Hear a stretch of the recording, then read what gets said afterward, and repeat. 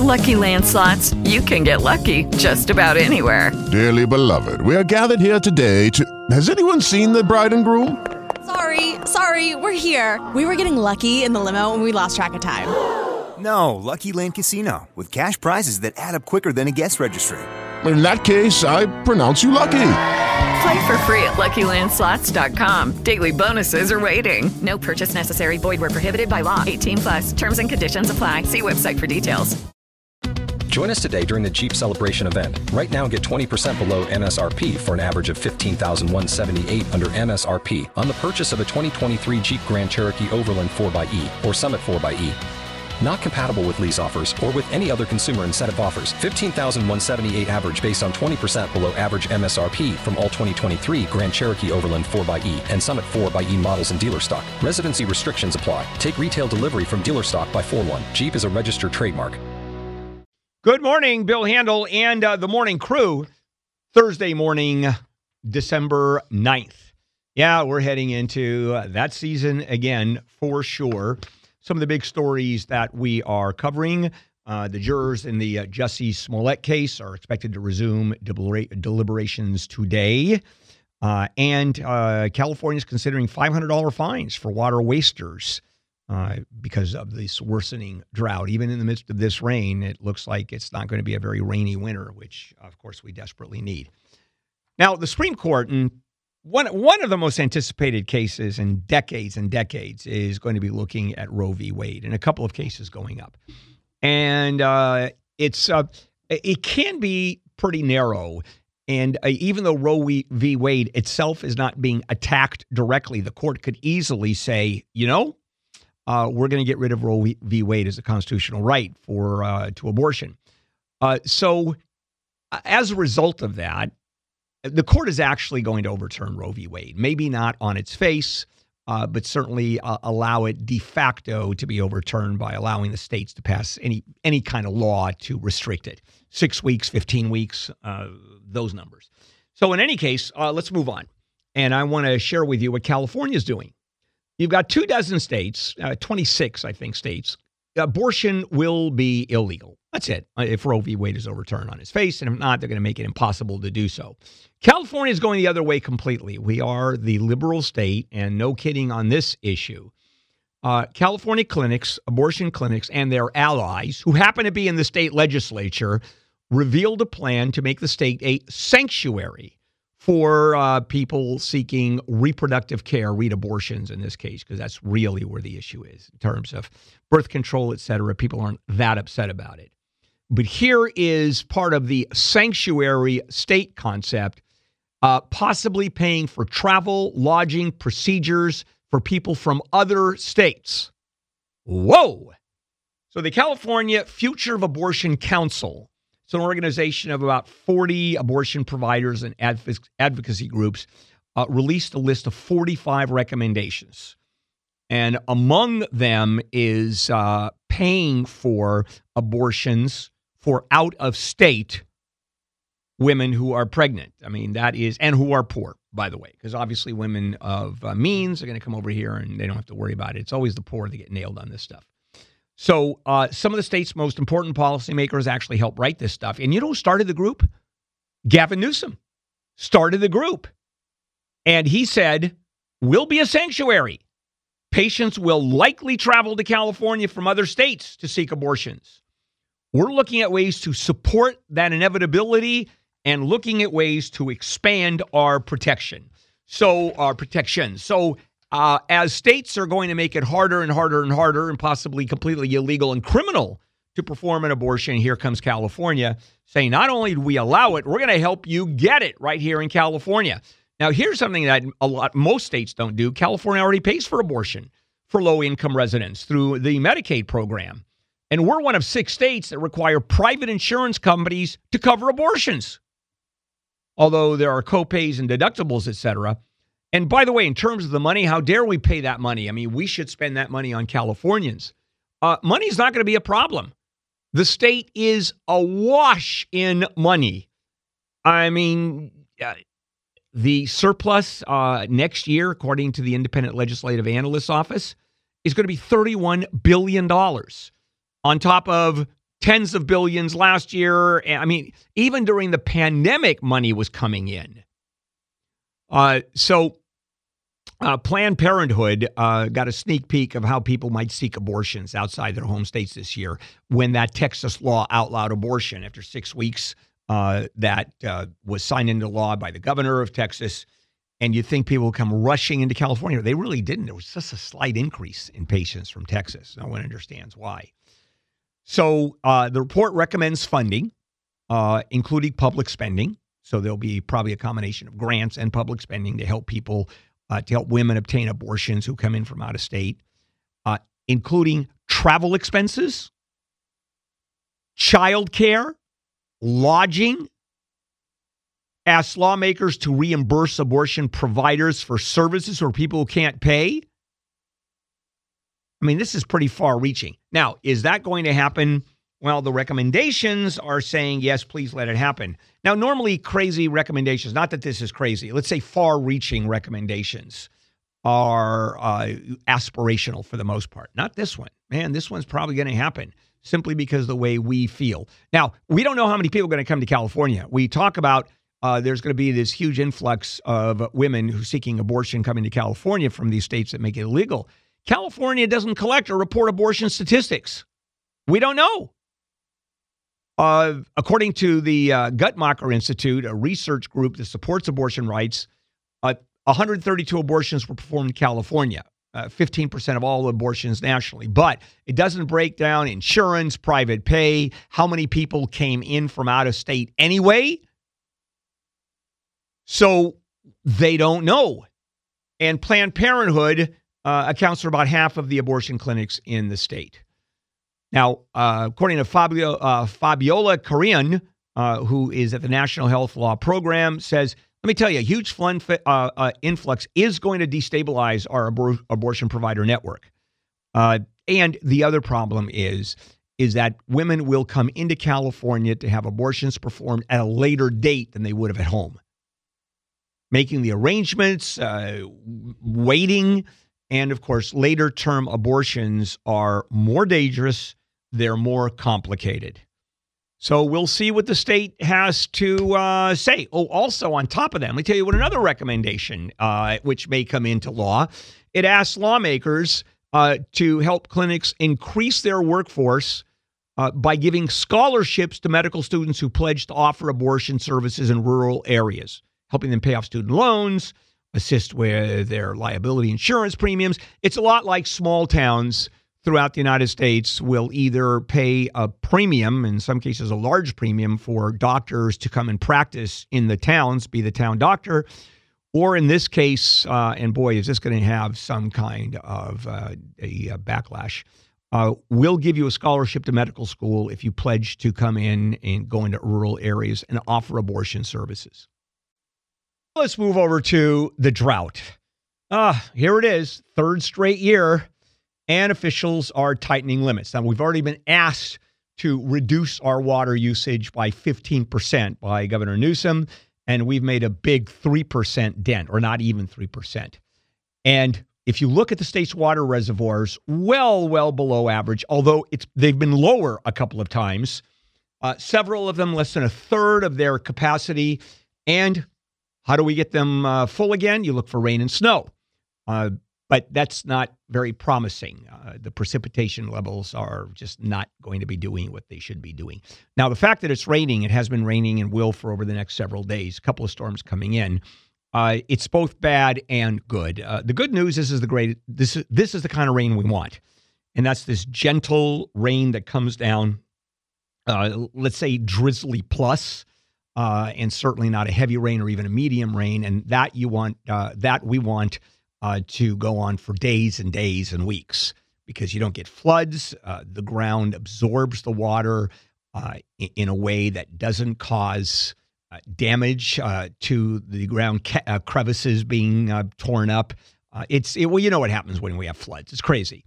And floods happen as a result of rainstorms coming in.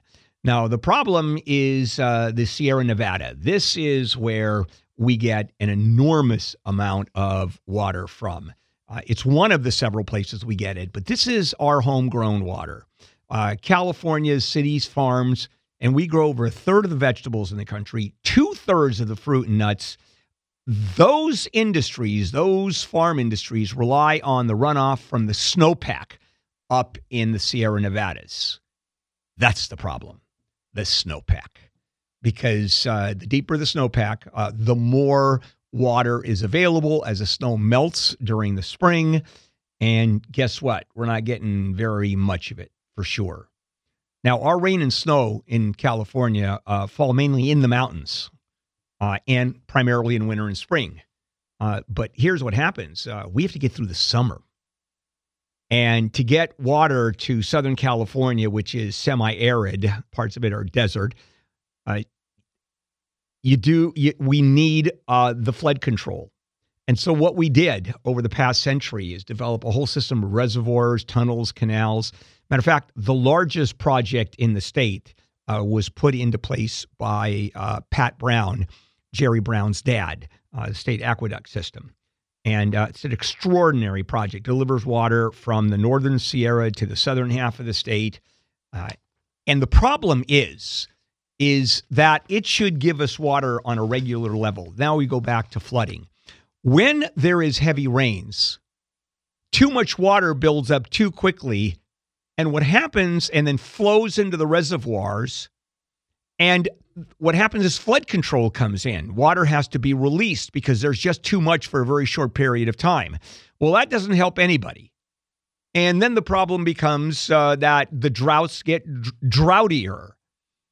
And we're in the middle of a multi-year dry period. So let me give you a couple of stats. Over the past 1,100 years, there has been at least one dry period lasting from 2 to 4 years each century. There have been 2 in the past 35 years. 1987 to 92, 2012 to 2015.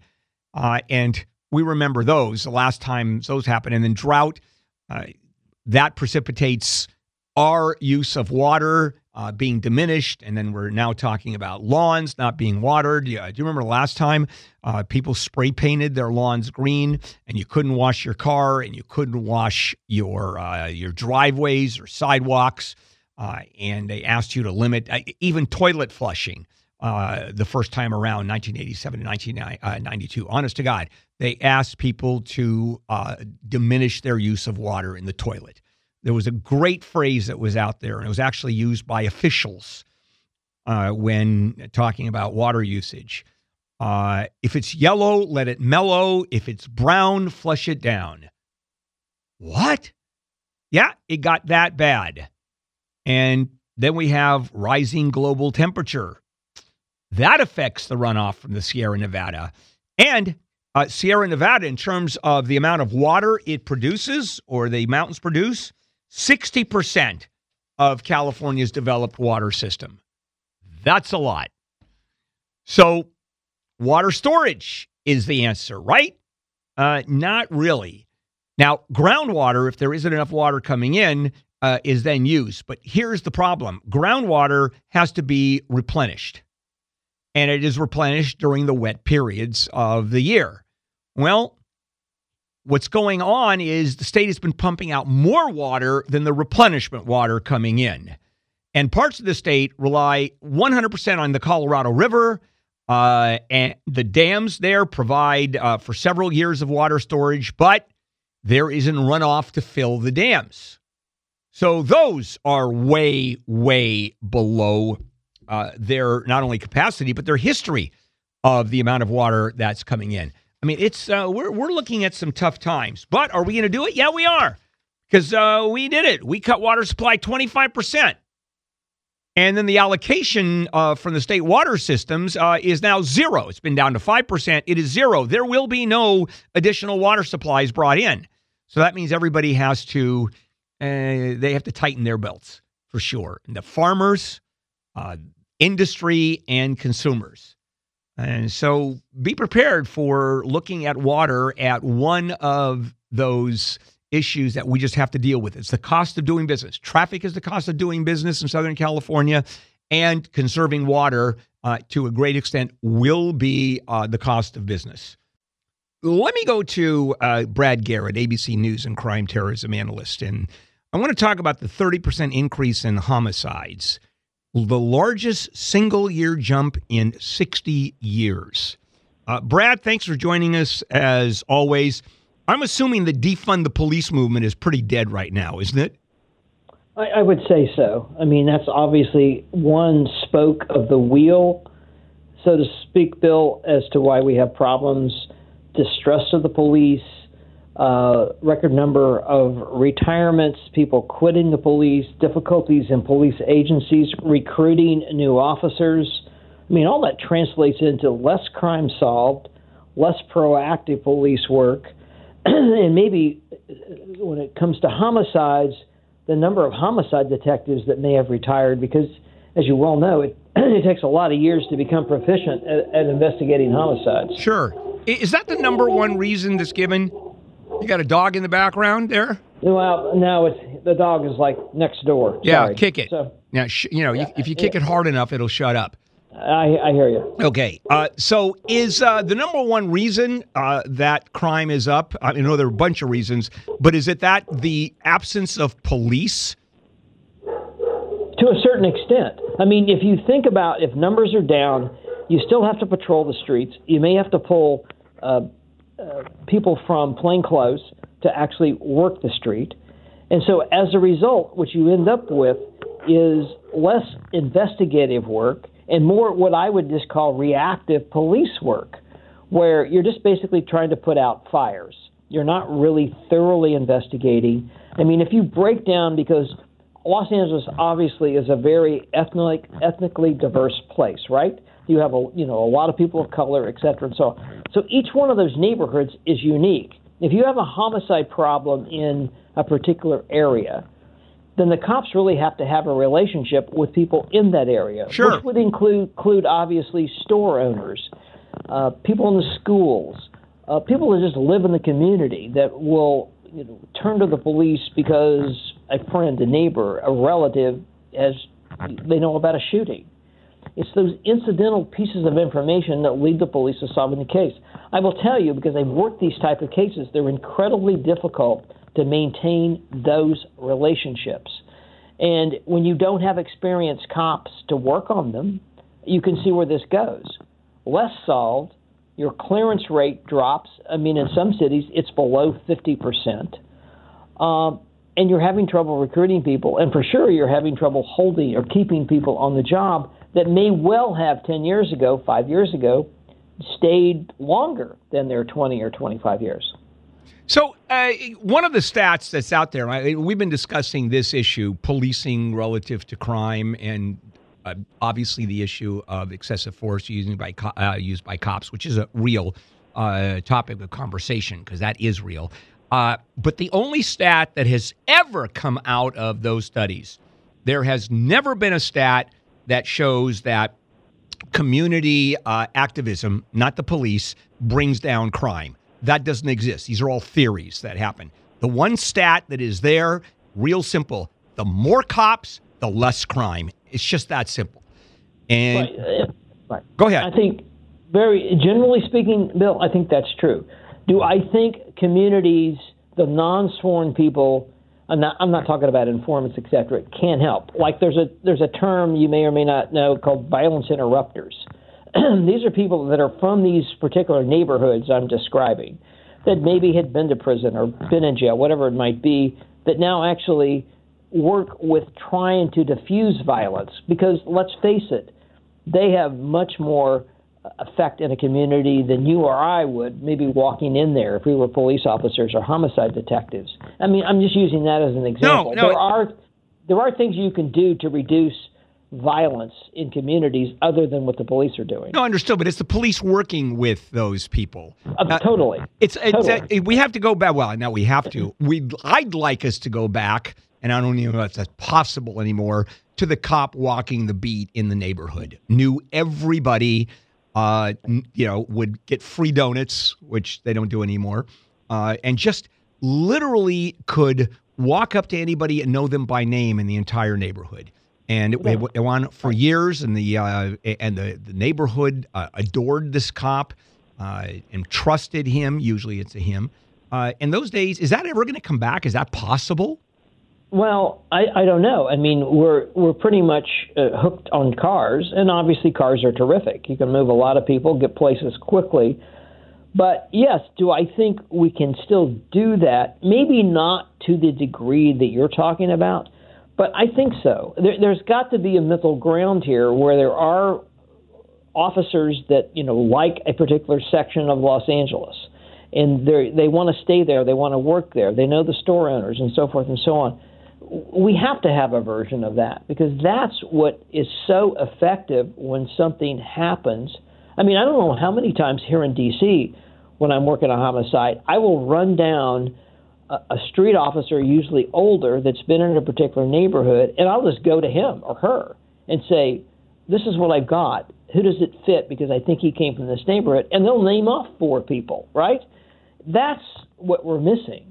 Or potentially missing. And so I'm not suggesting that's easy to do. I mean, Los Angeles is a huge place. It's spread out. It's almost, you can't work Los Angeles without a car. No, you can't. Although, there was a time when they did, but there was a lot smaller population. And you're right. Here in the city, it's going to be virtually impossible. But to your point, you can assign the same cops living in that, or not living, but working that same neighborhood, and they're cars, so they're driving around, but they get to know people. And exactly. And that is critical. I mean, so it's not a question of defunding the police. Obviously, it's a question of funding the police and just working at a different model. And I don't know if that. Go ahead. Right, and being very aware as to who you hire, and are you hiring people that when the action starts and they have to be more aggressive or they have to use deadly force, that they will, but it's not the first thing they think about. And to be able, and that's not easy. Sometimes departments don't pay enough to hire people at that right. quality.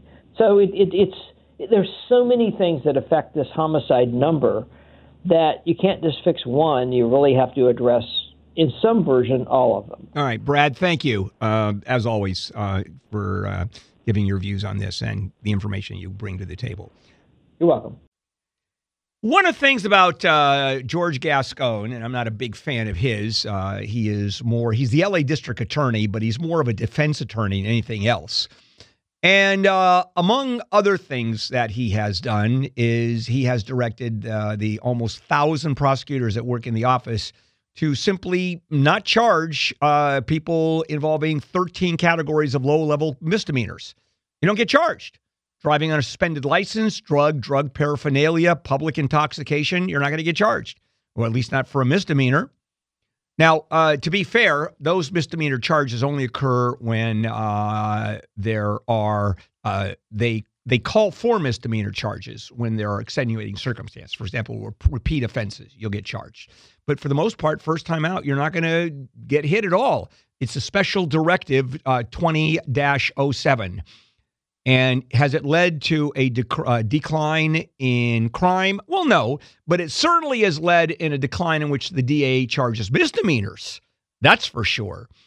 Under this particular policy, Special Directive 20-07, prosecutors filed charges 13% of the time, where they could have charged 100%, only 13%. Jackie Lacey, the former DA, during her second term, these types of cases were charged 89% of the time. Now, a couple of things, and I want to point out something that I think that George Gascon actually has a point on. First of all, you got a lot of people, academics, community groups, progressive ones, say changes are necessary because of the bloated and unequal criminal justice system. And, of course, because of the disparity in color, those who are minorities get hit the most. We've heard that story. But I'll tell you what does make sense.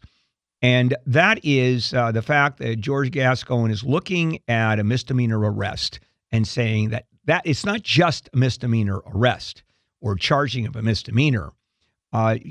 Quoting Harvard law professor Alexandra Nadopoff, who wrote a book about this, and she teaches at Harvard, the record of the misdemeanor arrest can haunt a person for life. people accused of misdemeanors now are or arrested or given a citation. If found guilty, first of all, you have a sentence of up to a year in jail and a fine of $1,000. That never happens. I mean, usually it's no jail time, but the record of the conviction of a misdemeanor, that stays with you. It can ruin your credit. It can disable your ability to get a job, a loan, housing. Now, most people don't discriminate unless you've been convicted of a felony. I mean, am I going to hire someone who's been convicted of a misdemeanor, drunk driving? Yeah, if I know about it, I don't want you to work for me. And that's the problem. So when you think about it, it's not that you don't do the crime.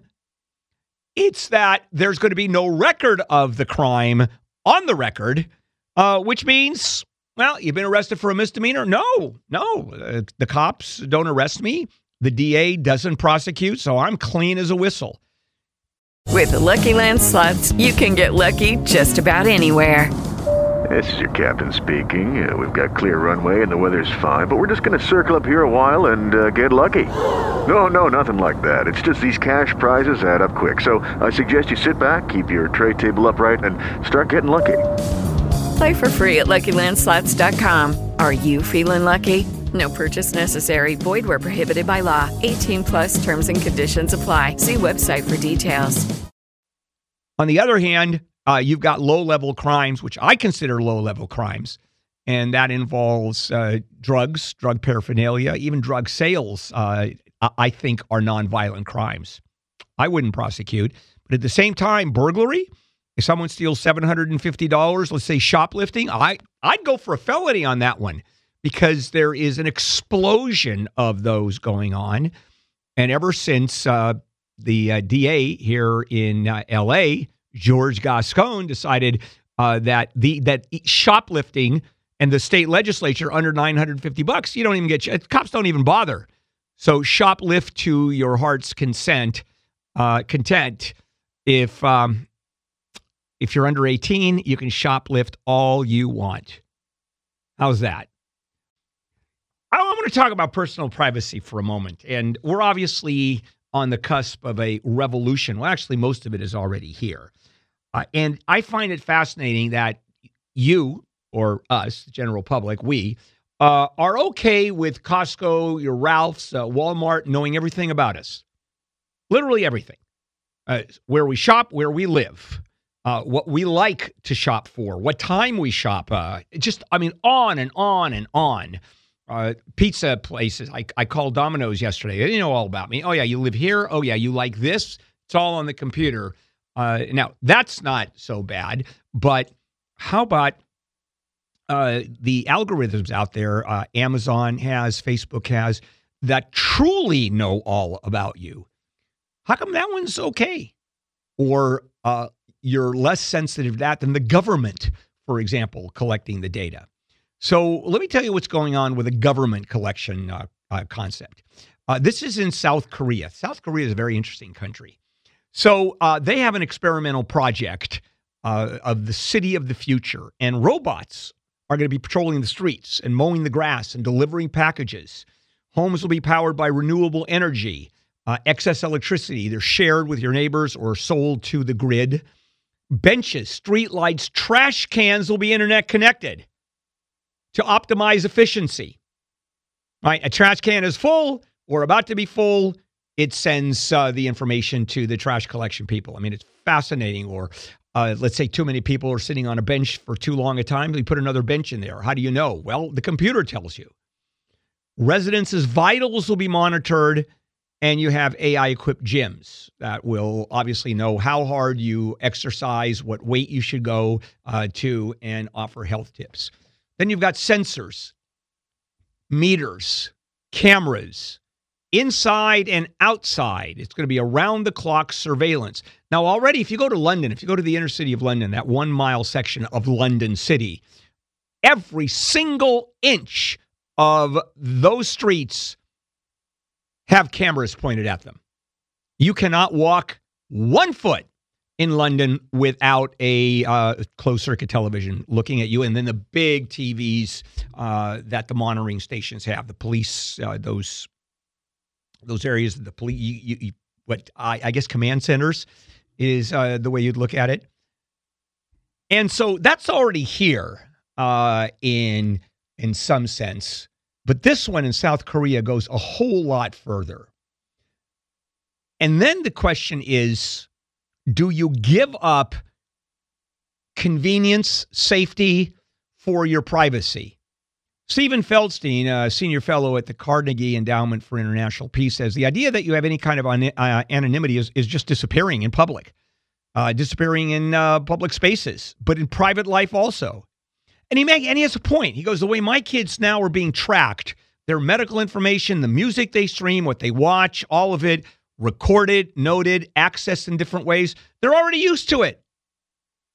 I mean, the people that are most upset about privacy being invaded, their privacy being invaded, is those over, 25, 30 people of our generation. We're the ones that are pissed off because we're not used to this. And our kids are growing up being used to technology, technology being used for everything out there. And part of it is simply overseeing and I guess invading our privacy, or if you look at it the other way, algorithms that make it easier for us to deal with life, more convenient. And part of that is finding out all about us. So South Korea was developing and relying on a software for the smart city projects. And then when COVID hit, they changed it around. They repurposed it for and became an epidemiological tool. Oh, God, good for me. And what it did is allow contract tracers to target a person's cell phone location, credit card usage, movements, literally in a matter of minutes. How is that for invasion of privacy? But let me tell you what happened. It was instant, meticulous tracking. And South Korea, one of the least affected countries in the world by COVID. To give you an idea, in the United States, we had 240 COVID deaths for every 100,000 people. South Korea had 8 per every 100,000. So compare the number 8 to 240,000. And South Korea, what they do is credit the fact that they were able to instantly track, categorize, and deal with people who either had COVID or had been exposed to someone who had COVID. And I'm willing to guess been exposed to someone who was exposed to someone who had COVID. So there's a blogger who's very famous in South Korea, and she is actually asking people to move into this smart city project. And what she's been saying, and it makes sense, this is the way we've already been living. You know, I use a smartphone, and of course, that's available instantly to anybody that wants to hack in, or, well, the NSA, National Security Agency of the United States, they listen to every single phone call that is made on a cell phone in the United States. Everyone. And then they have these huge programs that then go in and parse out words and phrases to figure out if there's a threat. Now, they don't care about where you are, what you do. That's not the point of that kind of surveillance. But it's every phone call. And that's a technology that exists. So this young lady, she was already using a smartphone, a fitness tracker bracelet. There was a dash cam in her car. I mean, all of it is there. And then the question is it worth it? Is privacy worth it? And to a lot of people, yes. To a lot of people, no. But privacy is going to disappear. I mean, it's already there. I mean, I get questions I handle on the law all the time. My neighbor is videoing me when I walk down the street. Yep, sir can. You have no privacy. And that's the reality, although we are going to get a lot more convenience. So there is the question, which way do you want to go? And really, the answer is there's nothing you can do about it. So welcome aboard. It looks like the court is going to take another step in requiring states to pay for religious education.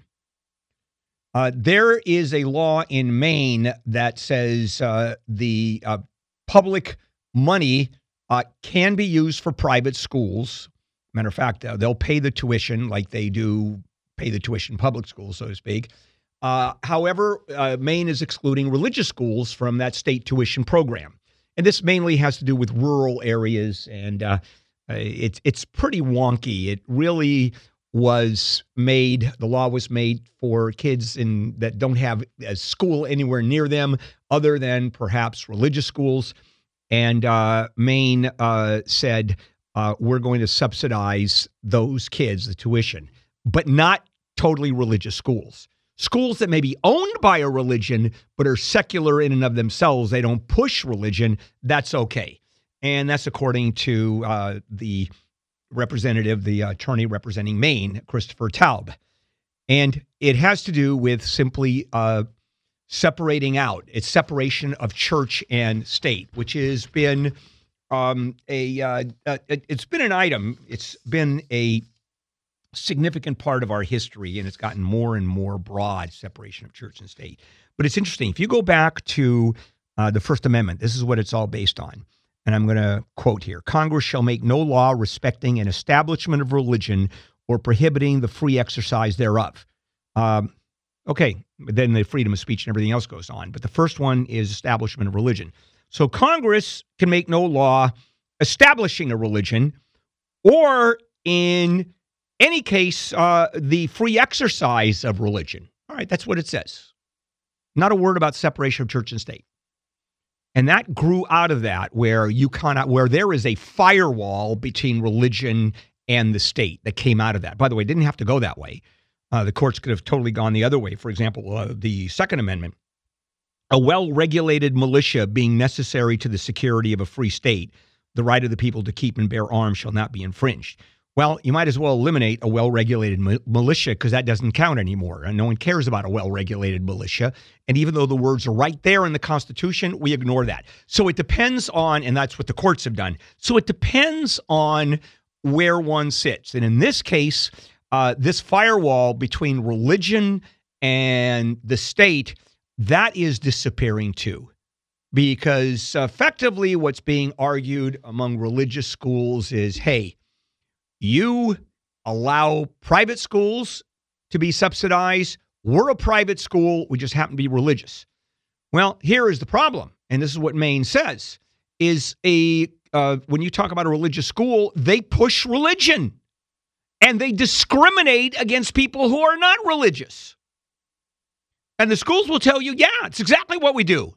We're a religious school. We're a Christian academy. And we put Christian values in every single thing that we teach. I mean, not only do they admit they're discriminatory, they are proud of the fact they're discriminatory. Okay, and that's fair in a religious school. Then the issue becomes, does the state subsidize that? Does that violate the First Amendment? Congress shall make no law respecting an establishment of religion or prohibiting the free exercise thereof. What does tuition to a religious school have to do with separation here under the First Amendment? Well, it's how broad the First Amendment has been interpreted. I mean, that's it's very broad. Now the court is bringing it way back. And here's the bottom line. If ABC non-religious private school gets state money, then ABC religious school gets state money, because this is all about educating our young people. And just the fact that one is a religious school and pushes its religious values, that is no longer important. There is really no distinction between the two, and that's what the court is going to decide. And guess what? That's the way the court is going to go. You're going to see the freedom of religion concept be expanded yet again.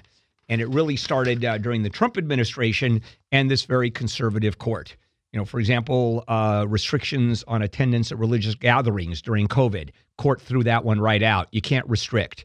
Philadelphia's attempt to bar that Catholic agency, the Catholic agency refused to work with same-sex couples in their foster parent program. Court said absolutely you're allowed to do that. Then we have the Trump administration ruling, and the court said that's fine. Employers with religious objections can deny contraception services coverage to female workers. And discrimination laws don't apply to teachers at religious schools. We can discriminate all day long based on religion because we're a religious school. Now, can you imagine in your hiring, say you have a company and you don't hire a Catholic or a Muslim or a Jew or a Wiccan because they're following their religion? I don't like that. No, I don't like people who don't believe in Jesus or don't believe in Allah. You're not going to be hired. How illegal is that? Religious schools, you can do it. Discrimination is allowed, and the courts absolutely have said that. And you're going to see, well, the court, and we're talking about the Supreme Court, so you're going to see it become much, much more conservative and lean towards the separation of church and state as being no separation anymore. The state's going to be all over it, and the churches are going to be all over it. I have a Success from Scratch segment to share with you, and this is a fun one because you wonder where people get these ideas and where they come from, and sometimes it's serendipitous, sometimes it's an epiphany, the light bulb goes off. This has to do with both, and this is how Cup of Noodles came into being. Actually called Cup Noodles, but Cup of Noodles is a brand, but that's what we all know about it. And you go to any convenience store, it's there, and you think of dorm rooms and cheap calories. But it was first marketed in Japan 50 years ago in 1971. And it was an English name, Cup Noodles. And for some reason, initially the S was left off because of a translation mistake. And we know what all of these are. These are portable instant ramen eaten with a fork right from their containers. And you heat them up in the microwave or put boiling water in there, either way. And the cup noodles were created by the same guy who invented instant ramen. See how the two are connected? Ando Momofuku. In 1948, he founded a company called Nissin Foods. Now, this was post-war Japan, where people were just dead broke, and America literally owned Japan. And it was a fascinating occupation of Japan. Douglas MacArthur was really the dojo of Japan for those years, right up until the Korean War. I mean, he ran Japan, established the Constitution. I did a hell of a job. So what happened because of American occupation, that's how baseball started in Japan, because Americans played it, and boy, we're going to do anything American. So this was war-torn Japan, and Ando was watching people line up to purchase cheap bowls of noodles from stands, out on the street. This is black market stuff. And the noodles were made from wheat flour donated by the United States. And what Ando wanted to do is make noodles that people could easily eat at home, because they weren't making it at home. They were buying it from these stands. So he builds a laboratory, sort of a laboratory shed in his backyard. And then he just tries and tries and tries. And in 1958, now this is 10 years after he founded the company, 1958, inspiration struck. Aha! Although they don't do that in Japan. He observed his wife frying tempura, and he noticed that the oil removed all the moisture. And then he said, fried and dried noodles could be remoisturized when boiled. And you could put seasoning powder on it and dehydrated toppings. And all of a sudden you have all of these flavor combinations possible. And the reason he chose chicken as the first flavor, why? Because chicken soup has a reputation of being rich, nutritious, and it's American. So chicken ramen, that's CHIKIN, chicken ramen came into being. It cost 6 times the price of a bowl of fresh noodles.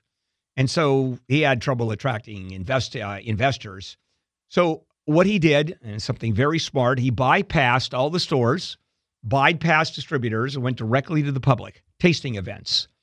And it caught on. Later became one of the most prevalent foods in post-war Japan. So now we go to the mid-1960s, and Japan's sales of chicken ramen and spin-off products like spaghetti. It was an instant spaghetti created in 1964, basically along the same lines. And those sales dropped off because of market saturation. There were just too many of them. And at the time, here's what he did. He goes, okay, market is saturated here. Where am I going to go? Well, what's the best market in the world? The United States. Now, keep in mind, Japanese food was here in the United States, but it was sukiyaki. It was certainly sushi didn't exist here. Beef and vegetables cooked in a hot pot. And why were they so popular? Because it seemed, boy, Japanesey, that's exotic. Yet it still fits the American palate. And Ando believed that, instant ramen could do the same thing. I'm going to take that and make this an American product. So in 1966, he travels to the U.S. to promote chicken ramen. And what he was surprised to see is people who bought the ramen would break off pieces of the dried noodles and then put them into a cup and pour boiling water over them instead of preparing the chicken ramen in a pot and serving it in a bowl, which is what was happening in Japan.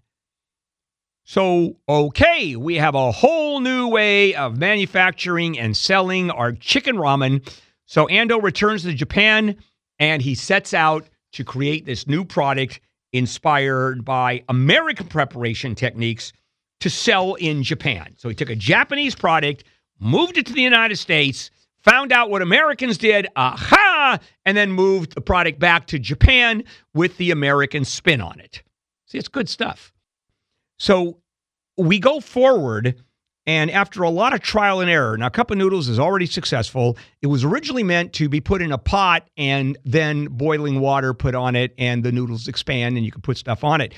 That was the dried noodles that he created, actually, the dehydrated noodles. Well, in the United States, when he came to sell the product, and he did, he noticed that people were just tearing off chunks of it, little bits of pieces, adding stuff, putting in the cup, and pouring boiling water. He goes, wow, that's a great idea. So he takes that back to Japan and starts selling the Americanized version of Cup of Noodles. So after a lot of trial and error, now we're talking in the 60s, his team, it's a company now, devised a way to wrap plastic foam around the dried noodles. And the reason the dried noodles are in the middle, because they expand. Different flavors were added. The cup had a pull-back lid, and we have Cup of Noodles the way we know it.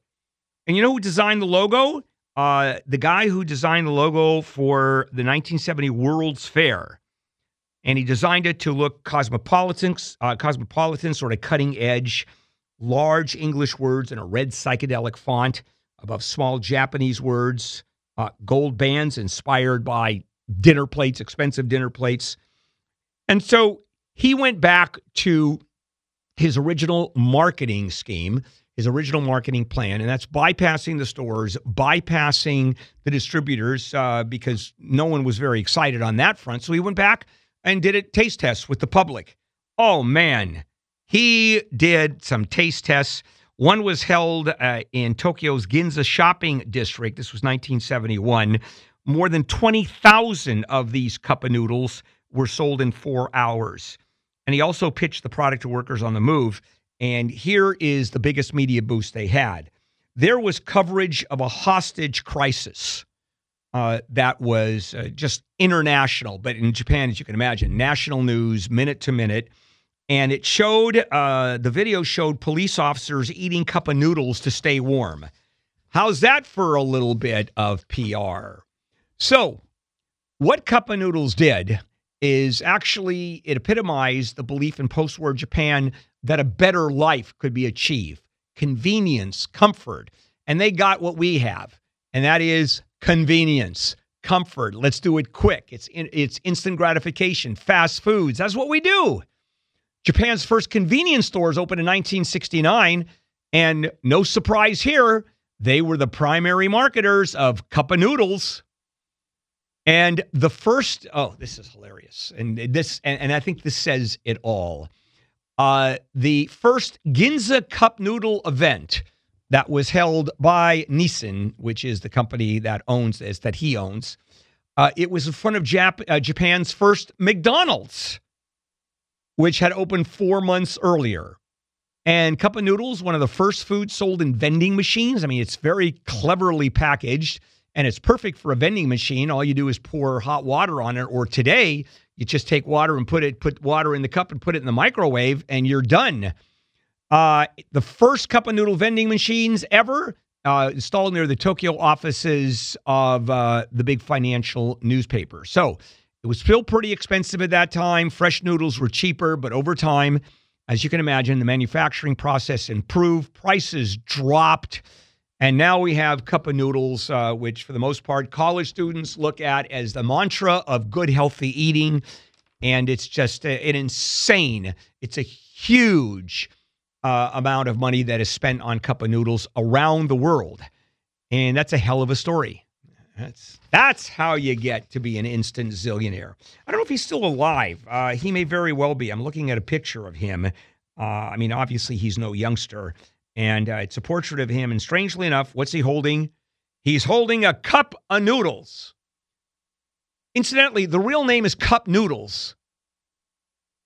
And Cup Noodles doesn't really roll off the tongue. So Cup o' Noodles is the one that works.